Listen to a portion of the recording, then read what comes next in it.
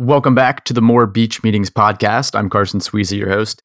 Today's guest is Liam Martin. He's the co-founder and CMO of TimeDoctor.com and Staff.com. Those are time tracking software applications for remote work and productivity. He also is the co-founder of Running Remote, a conference focused on bringing together the top minds of the remote world to build the how-to of building a remote company. So let's get into the show. Liam, how's it going? Pretty good. How are you doing? Doing great. Thanks for coming on to the show today. Thanks for having me. Why don't we start off with the problem that you're currently working on? What are you solving right now? Right now, I'm trying to find a really nice long-term rental in Playa del Carmen because I don't want to stay here or I don't want to go back to Canada. I want to stay in Mexico. I'm trying to figure out a really nice villa with a pool, preferably something that has like an infinity pool going over it. This has something to do with your remote working capabilities, I'm sure, if you're buying something in Playa del Carmen. So where do you fit into the remote working world? What's the solution that you're working on within that? We currently run two separate software companies, TimeDoctor.com and Staff.com. And those tools specifically are built to be able to manage how productive remote employees are, regardless of wherever they are on planet Earth. You know exactly what they're doing and how efficiently they're working. Then we also run a conference on remote work called Running Remote, which is the largest conference on building and scaling remote teams. We do that every year in Bali, and that's kind of my love child small project that we've been working on for the past year and a half. For me, it really kind of ties back to our mission statement, which is we are trying to empower workers to work wherever they want, whenever they want. Anything that connects to that mission statement, we basically are trying to get involved in.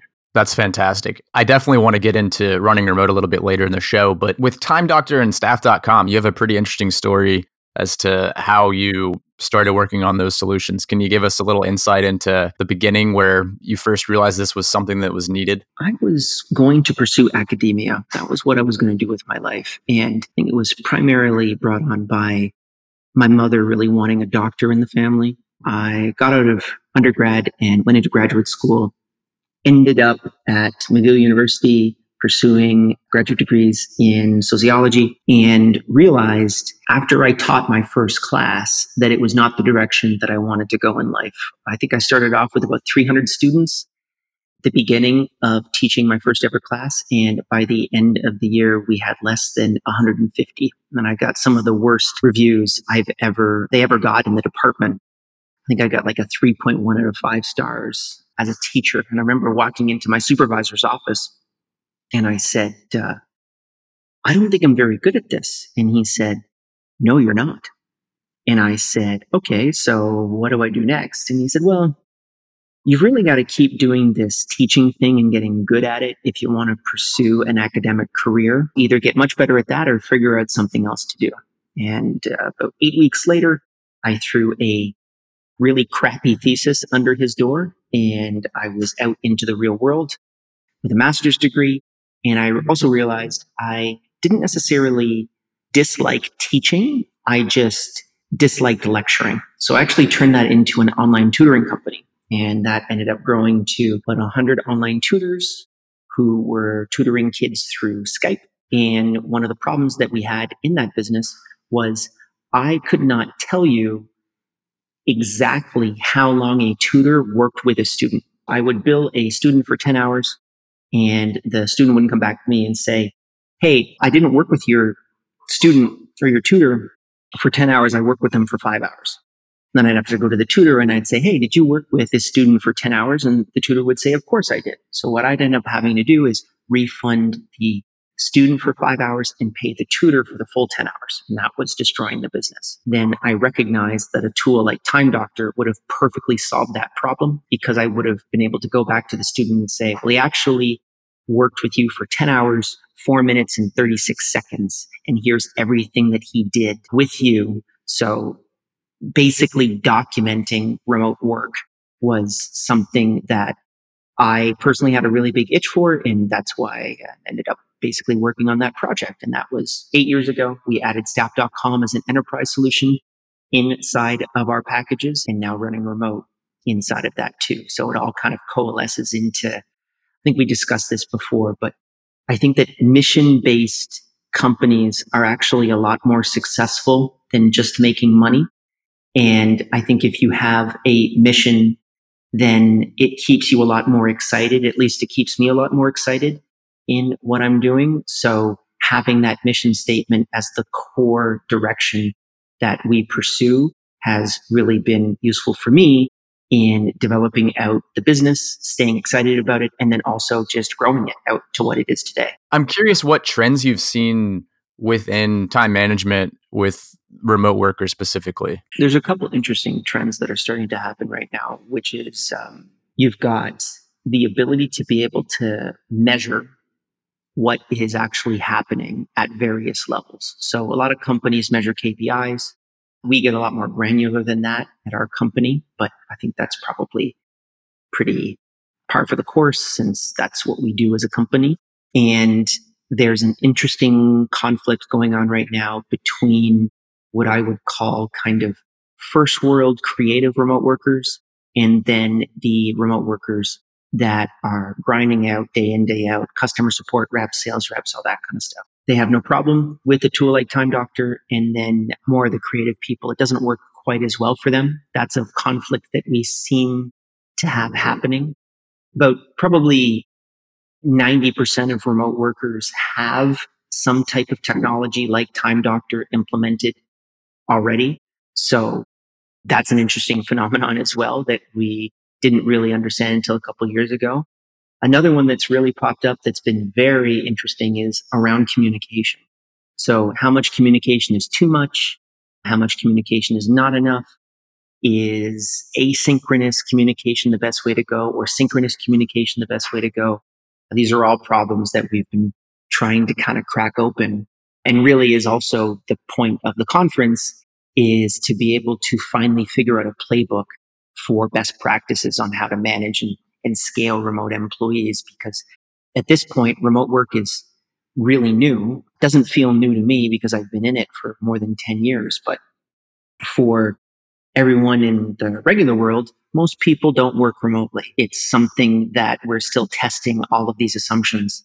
And I think it's a very exciting time for remote work because it's now kind of entering the scale stage. When you say that there's a conflict with these creative types, is it that they don't want to adopt it because they feel burdened somehow, or is it just the tool needs to be changed maybe for what they're doing, the type of work that they're doing? It's measuring what they manage. So there is resistance towards measuring what work you're doing.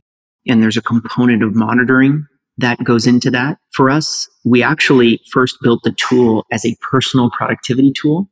There's a pretty active user base. We have about 1,000 to 2,000 users that use it for their own personal productivity. But if we added all those people up, I think it only adds up to about 3% of our overall revenue. So it's a drop in the proverbial bucket. But it is what we are trying to get people to accomplish at their core with Time Doctor, which is making themselves more productive. However, measuring the amount of time that you spend working and what you're doing is something that some people find resistant.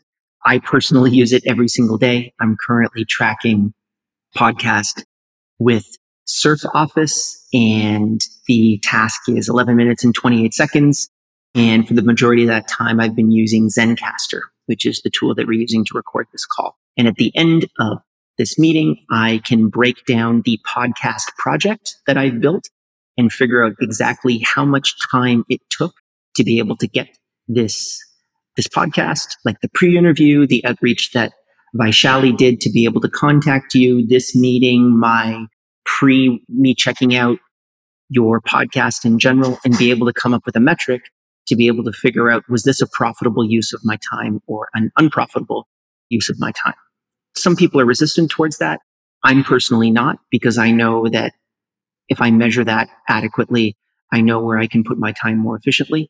It's definitely something that we've found resistance towards in the market. That's interesting that you found resistance. I mean, I find the personal productivity component to be so useful, especially with any kind of client work. I mean, you can track exactly how much time you're spending per client and figure out, how much you're charging them and figure out where your dollar's best spent, or just productivity in general, right? We've basically recognized the core marketing problem that we need to overcome is Every business owner on planet Earth would love to use Time Doctor. However, there is a social cost for deploying the tool. What we try to do is reduce that social cost as much as possible. So make the software as employee friendly as humanly possible, while still allowing the employer to be able to get the data that they need to be able to make sure that every employee is productive, number one. And then secondarily, that no one's going over budget. Your agency isn't going to actually all of a sudden just completely collapse. And also to be able to mine that data. We do a lot of work with agencies, and they're blown away when they'll recognize that they have 20 clients that they work with in an agency, and they'll realize that 2 of their clients are sucking up 50% of their time, but yet every single one of those clients is paying the same amount of money. So by firing those 2 clients, they can actually double or triple their profits. But they just couldn't see that without a tool like Time Doctor to delineate between all of those costs. Stepping out a little bit, how do you target companies remote enough of a niche to target that specifically? Or do you look for specific industries in terms of targeting a specific audience with your marketing efforts? We have 3 separate avatars, actually, and they all have different messaging. We have Agency Adam, who is an avatar that we have, and he runs an agency and he doesn't know exactly where. He knows he's profitable, but he doesn't know which clients are profitable and which clients are not profitable. So we solve that for them. Then we have BPO Bobby, which are business process outsourcing companies. And those guys are running large scale remote teams or outsourced teams. And they're providing some type of infrastructure or service offering to other companies, and they're completely replacing, like, let's say, calls, like all your customer support. And they've got a real interesting problem, which is their clients need to know how efficiently those employees are working. So that's the second market. And then the third market, we lovingly call them Tim Ferriss, guys that have read The 4 Hour Workweek and are saying, hey, I'm going to hire a virtual assistant. And we get tons of those people that come in. They do make us money, but they're almost neutrally profitable. So a whole bunch of people sign up, but they only buy like 1 seat of Time Doctor, and maybe they last for 9 months and then they drop off. And it's a very difficult customer to be able to retain because they're not running large scale businesses yet. But we still accept them, and we build marketing funnels for them because they're also really good at spreading the word about our product to other people. That's an interesting point, but just leveraging customers as your marketing channel, right? I mean, that seems to be a growing trend just across all industries. Only goal of marketing is to get referrals. That's the only goal of marketing, particularly in SaaS. About 60% of our business right now is just referrals. And what I would call, like, I use marketing as seed methods to get those referrals. So let's say we run a content campaign or we're running a podcast like this. People that are listening to this podcast that have never encountered us before are going to go to timedoctor.com. Maybe they're going to sign up for a trial. Maybe they're not. But they're going to remember, oh, Time Doctor, it's for managing remote employees and making sure that you're measuring efficiently how well those remote employees are working. And then 3 weeks later, they're going to meet their buddy Bobby for lunch, and they're going to sit down with Bobby and say, oh, yeah, you run a remote team, right? Listening to this podcast, this weird Canadian was talking about this tool that he built called Time Doctor. You might want to check it out. That's basically marketing. That's the results of marketing. And that's what we're really trying to create in everything that we do. Transitioning into running remote, how does this fit into the overall mission of empowering remote workers? We had a problem about a year and a half ago, almost 2 years ago, actually, where we were at one of our company team retreats. So every year we fly everyone in to one place and we do a big team retreat. And we were doing it I think it was Boracay in the Philippines. And Boracay is the party island in the Philippines. So we all got together and we were having these meetings about trying to figure out how to overcome these HR problems.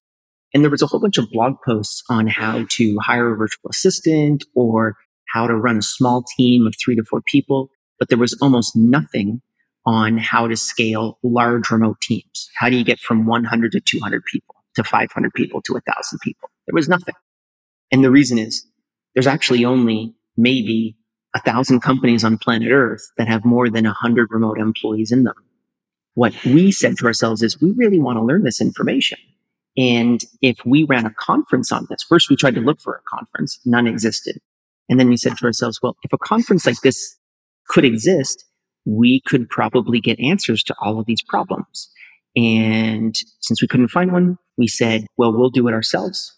We built the conference. Feedback was great. We actually had to change venues because we had to get into a bigger space halfway through. And they all connected with this vision of let's build a best practices playbook on how to actually build and scale remote teams so that now you know what you're doing and you know how to do it as efficiently as humanly possible. Okay, Liam, are you ready to jump into the hustle round? Do you need to stretch or sip some Gatorade before we get into it? Yes, I'm ready. Okay, first question in the hustle round. What quote or piece of advice is currently on your mind? I heard this. I had a conversation with a guy 2 days ago, and I think it's great. Honest conflict is better than dishonest harmony. I like that. I disagree with people respectfully. I disagree with really good friends of mine respectfully.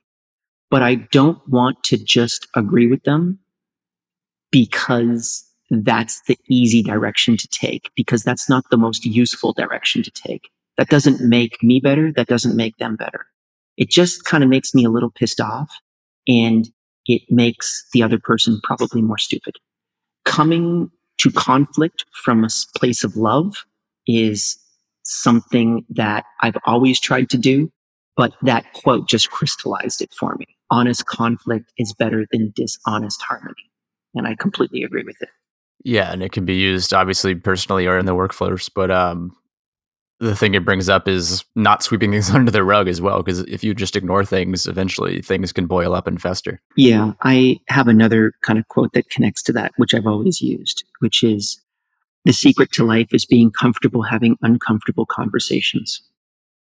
And I recognize that whenever I'm apprehensive about a conversation, it's usually the conversation that I need to have in order to feel better and move forward.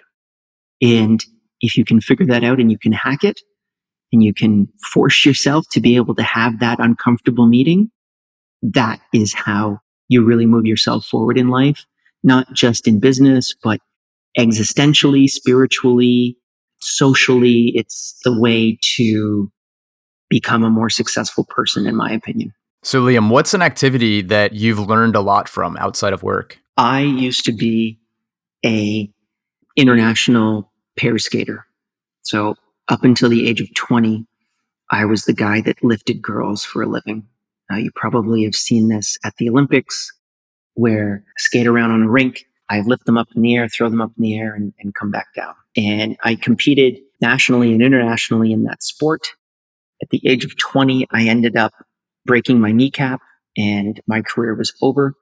But I was approximately top 50 in the world at one point, and it completely built my sense of discipline, which I didn't recognize was so important for entrepreneurship until after I started hiring people at scale and recognized how rare true discipline is. The ability at 14 and 15 years old, I left home at 14 and I trained for 8 hours a day. I do 4 hours of on ice, 2 hours of off ice, and about 2 hours of physiotherapy every single day. For me, that was something that just built a sense of discipline into me. And now when I try to hire people, I look for something like, did you compete in competitive sports for an extended amount of time? Have you spent time in the military? Or have you worked a really shitty job in the service industry? Those three things seem to build discipline into people, which makes me connect with them very easily. And I know that I'll have a very easy time working with them in the future. And they're going to grind on some level. Any of those pursuits will teach you how to grind. Yeah, that's the best way to say it. How can you show me an experience in which you grinded on something and you just didn't let go? Okay, so obviously you create these productivity tools, and usually I ask, what's your favorite productivity tool? So what is yours besides one that you've built yourself? Todoist is pretty good. I don't know if you know of that tool. It's my buddy Amir's tool, runs Doist.com, and Todoist is a task management app. It's very cool. We actually have an integration with them. So I use Todoist for a lot of my personal tasks, and I use Time Doctor for my work-related tasks. Another honorable mention that I might make is probably Slack. It's really good for my overall productivity. And then just another kind of honorable mention is G Suite tools, right? So calendar, I use an Android device. I have a Pixel tool, Pixel phone, and the integration between Google Docs and Sheets and Gmail and calendar and the ability to be able to do Google Hangouts whenever I want seamlessly across my laptop and my phone is huge for my overall productivity. So now we're moving into the weekly call out segment. This is a chance for you to call someone out, a friend or someone that you know out there doing cool things in the remote space or with company culture. Sure. So I would probably say one of the biggest questions that people ask me about remote work is, well, where do people go wrong? And the biggest reason why people fail at remote work is they don't have standard operating procedures and processes inside of their business because their team is distributed. So you can't just turn to John and say, hey, John, this is how you do it properly. You have to build a process around that, digitize it, and be able to transmit it to John.